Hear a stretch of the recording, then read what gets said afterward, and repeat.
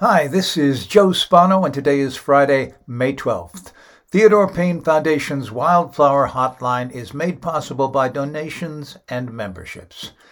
Mother's Day is this weekend. Forget about buying her flowers, totally unimaginative. Take her out to see the real deal.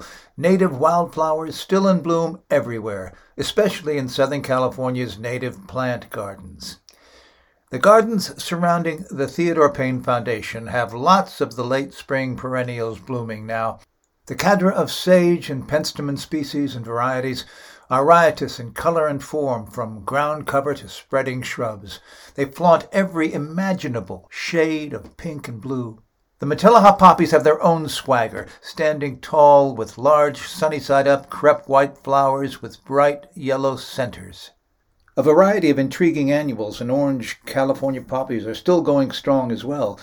After admiring the lively landscape and wishing these handsome plants were in your garden, visit the TPF Sales Nursery and make those wishes a reality.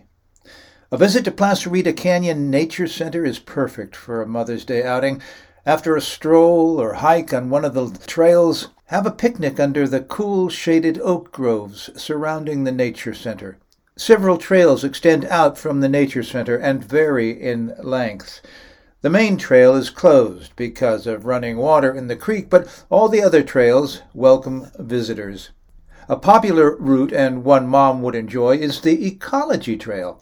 There is a wonderful variety of annuals, perennials, shrubs, and trees displaying blooms in both shade and sun. It is a joy to walk the trail. Pretty pastel-colored wildflowers will cheerfully greet you. They can be found in open sunny spaces, along trails, and growing in patches between shrubs.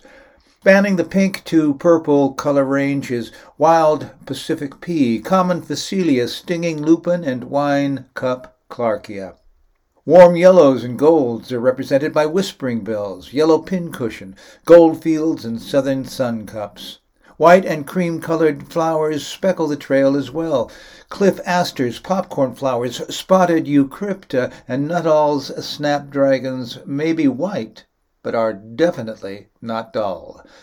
The perennials scattered among the wildflowers are not so subtle in their color advertisement to visitors. Scarlet bugler, red cobweb thistle, bright orange sticky monkey flowers, purple nightshade, woolly blue curls, hot pink sacapelloda, golden yarrow, golden stars, and pearly white California everlasting will catch your eye.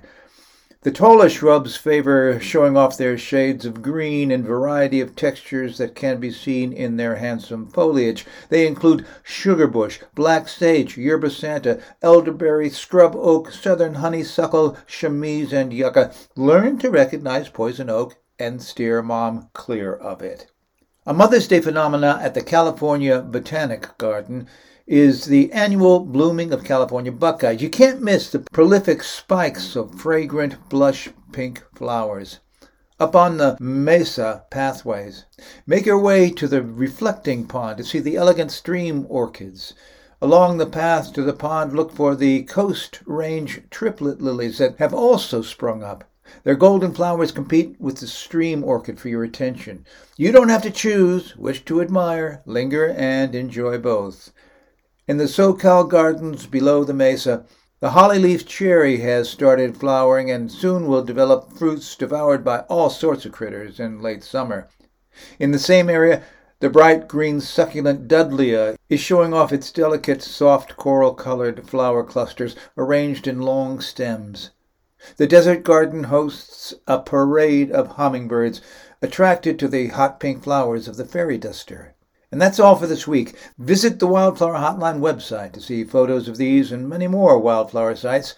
The next report will be available on Friday, May 19th.